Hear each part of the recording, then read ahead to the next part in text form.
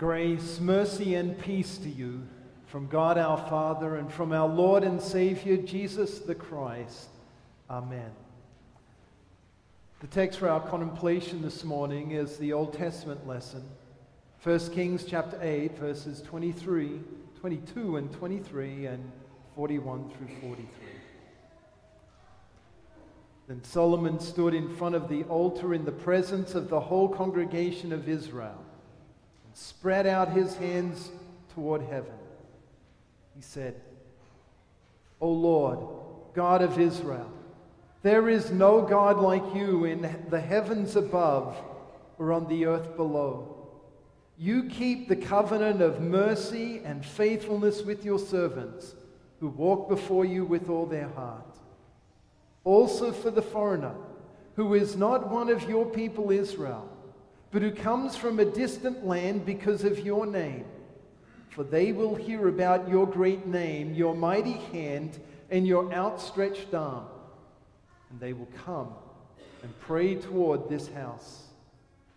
For that foreigner, here in heaven, which is your dwelling place, and do everything for which the foreigner cries out to you, so that all the peoples of the earth may know your name and fear you, just as your people Israel do, and because they know that your name is proclaimed in this house which I have built. These are the words of our text. Let us pray. Heavenly Father, we have gathered in your name and in your house to hear your holy word. We pray that you would speak to us through it, dispel our doubts and fears, and reassure us that through your great act of deliverance in Jesus the Savior, our sins are forgiven. We are your dearly loved children, and we will spend eternity with you in heaven. Pour out your Holy Spirit upon us to these ends. Sanctify us through the truth. Your word is truth.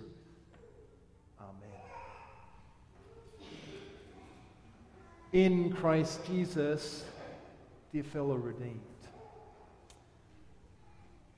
Solomon built an opulent temple. The walls were lined with cedar and the floors with pine. In the walls, in the timber of the wall, were carved images of cherubim, gourds, open flowers. And then it was overlaid with gold. Gold was even on the floor of the temple. In the innermost sanctuary, what we call the Holy of Holies, Solomon had two cherubim, two angels crafted. They were 15 foot high, and from wingtip to wingtip was 15 feet. So that the two cherubim stood wingtip to wingtip across the expanse of the Holy of Holies. Those two cherubim were overlaid with gold. The temple that Solomon built was opulent. If we were to build a similar building today, many in the church would say it's wasteful, that the money could be used for better purposes. So why did Solomon build such a lavish temple? Was he wasteful? Or maybe he was trying to show the world how rich and successful he was. Or maybe he was trying to give his people the nicest possible place for their center of worship. Why did Solomon build an opulent temple? This is what he wrote to Hiram, the king of Tyre, in a message. He said, "You know that because of the wars waged against my father David from all sides, He could not build a temple for the name of the Lord his God until the Lord put his enemies under his feet. But now the Lord my God has given me rest on every side, and there is no adversary, or disaster. I intend therefore to build a temple for the name of the Lord my God, as the Lord told my father David when he said, your son whom I will put on the throne in your place will build the temple for my name. Solomon built such an extravagant temple because it was built in and for the name of the Lord. He wanted the people of Israel to know the name of the Lord and worship him. But our text makes it clear that Solomon had grander plans than just those for the people of Israel. In his dedication prayer, he prayed, so that all the peoples of the earth may know your name and fear you.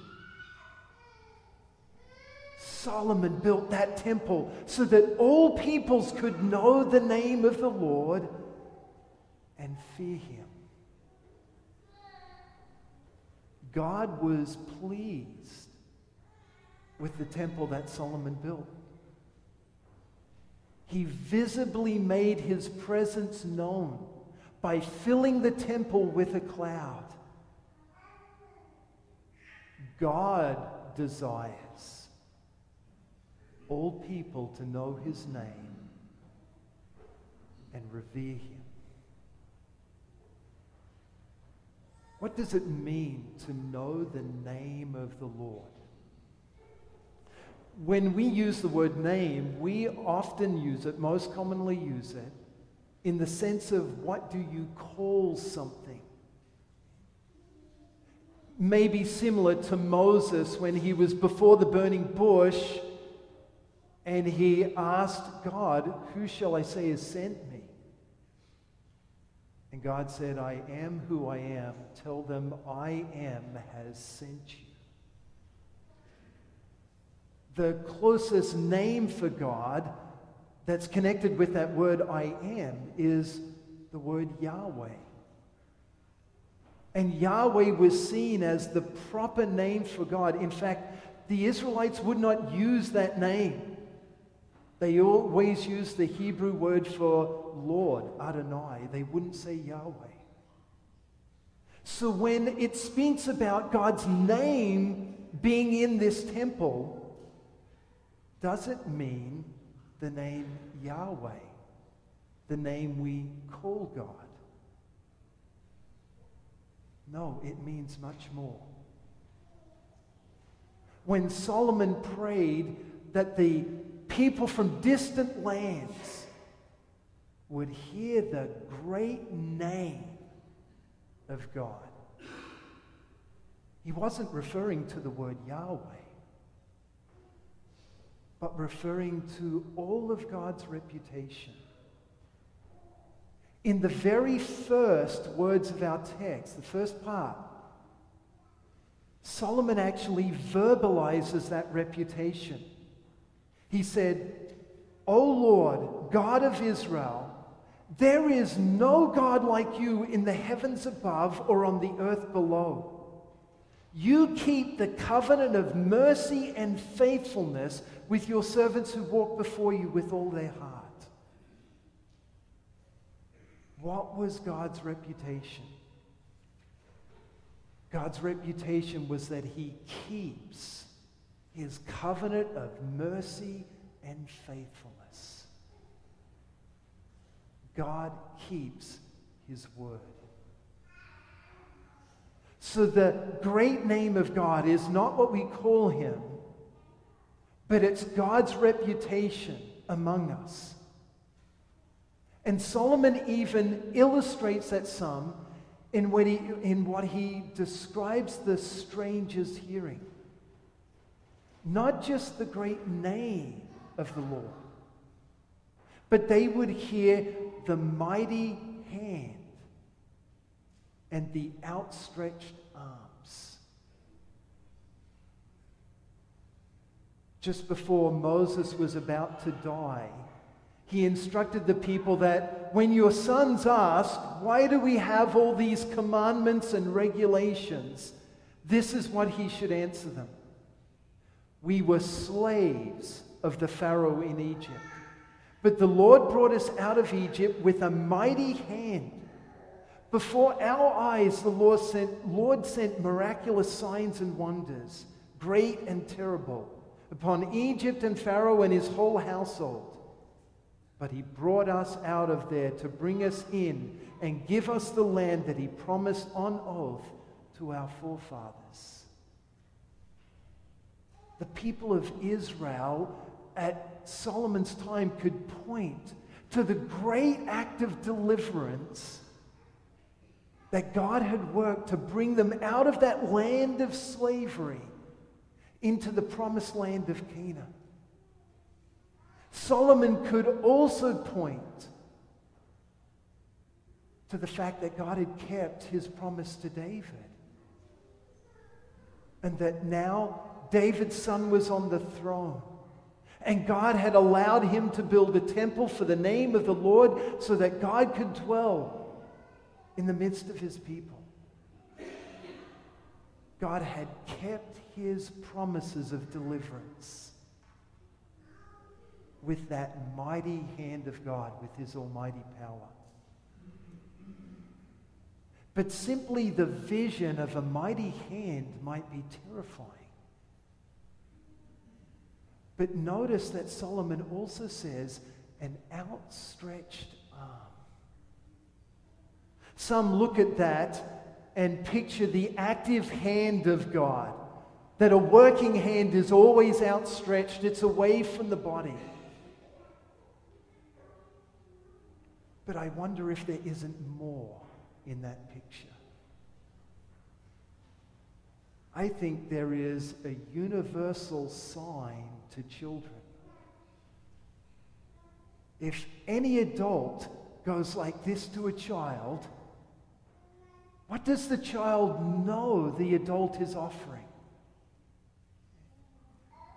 I'll pick you up. My arms are there to carry you. Now, if the child doesn't trust the parent or the adult, it turns away and runs. But it knows what was offered. What is God depicting with these outstretched arms? That he will use his power for our good. That he will pick us up and carry us. That is certainly what God demonstrated for the people coming out of Israel. But we have a much greater sign than Solomon did. Jesus said, when the Son of Man is lifted up from the earth, he will draw all men to himself. The cross of Jesus is God's outstretched arms to all people, inviting all people to come to their Savior and receive the forgiveness of all of their sins. Yes, the cross of Jesus is God's mighty hands at work. Just think about what God had to lift with the cross of Jesus. He had to lift the guilt of all of your sins and transfer it onto Jesus. That weight is so heavy that no one, despite all of their striving, can ever lift it. It's a burden so great that it required God to become man so that he could successfully carry it. Jesus has lifted the burden of all of your failings and transferred it to himself. And he has successfully carried it, paying the guilt of all of your sins. Yes, whatever you have failed to do,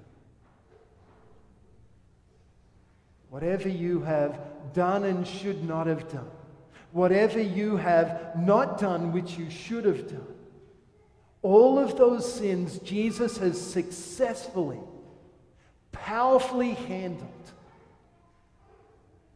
so that God has delivered you from the slavery of sin and made you his people. And his arms are outstretched towards you, so that you can know that those mighty hands are not there to crush you, but to pick you up and to carry you through life. They're outstretched towards you so that you can know that God wants to be your God. And he wants you to be his people. God is faithful to his covenant of mercy in Jesus. He's still the same God to whom Solomon prayed and the people of Israel worshipped. So know the name of the Lord and revere him. You may have noticed that the word revere isn't in our text. The word fear is. Fear is probably a difficult word for us to use in English today, because we typically mean I'm scared when I say, or when we speak of fear. Does God want you to be scared of him? Well, in one sense, yes, but not in the greater sense. And in some ways, it's a little bit like how I feel towards electricity. I hate getting shocked, but I love electricity. I love being able to turn on the switch and the lights come on, turn on the TV. But when I'm handling electricity, I'm careful. If I'm going to do some wiring, I make sure the circuit breakers are off. Because I don't want to get shocked. I have a reverent fear towards electricity. And God wants you to have the same attitude towards him. Not to be terrified of him, but to be careful. Careful in how you live in relationship to him. In his letter to the Romans, Paul pictured it this way. He said, in view of God's mercy, offer yourselves as living sacrifices. And that this would be our spiritual act of worship. God wants us to be careful in the way that we live out our earthly lives in this relationship that he has established, where he is our God and we are his people by mercy. He wants us to live as sacrifices. We are then to revere the name of the Lord so much that everything we do in life is because of our relationship with him. And often when we speak about this, we'll speak about our time, our talent. How am I going to spend my time? How am I going to use the talents that God has given me? How am I going to use the treasure that God has given me? So that I would revere him, I would honor him in the way that I live. But there's another T word that our text brings out. And that's our talk. How were the people from distant lands going to hear about the great name and the mighty hand and the outstretched arms of the Lord? Well, obviously the Israelites were going to talk about it. They were going to tell the people around them the great things that God had done for them, so that those in distant lands could learn of it. It's no different today. How are people going to learn of the great things that God has done for us in Jesus? We have to talk.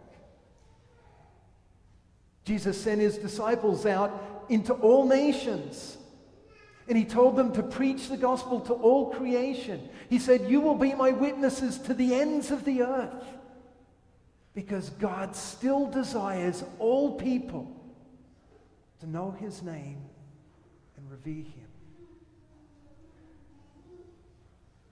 We can build beautiful churches to worship in.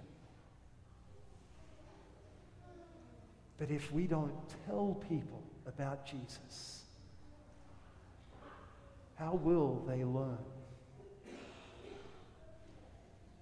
God has not sent the angels to tell people. He sent Christians, those who personally know his covenant of mercy and faithfulness, those who bear his name. At your baptism, God placed his name on you, so that now you can carry his name into the world and tell others about him. Doesn't mean you have to get on a soapbox on the corner of the street. It can be simply in daily conversation, telling others of the great God that loves us and forgives our sins in Jesus. That really was the heart and center of why Solomon built that temple. What can we do? We may not be able to build an opulent temple like Solomon did, but with our simple words, we can speak of the name of the Lord and the great things he has done. So may God grant us his Spirit, that we would bear his name before the world, so that those in distant lands that may be living right next door to us can learn of his great name and also revere him. God grant it for Jesus' sake. Amen. Please stand for the blessing. And now may the peace of God, which transcends all understanding, guard and keep your hearts and minds through faith in Christ Jesus until life everlasting.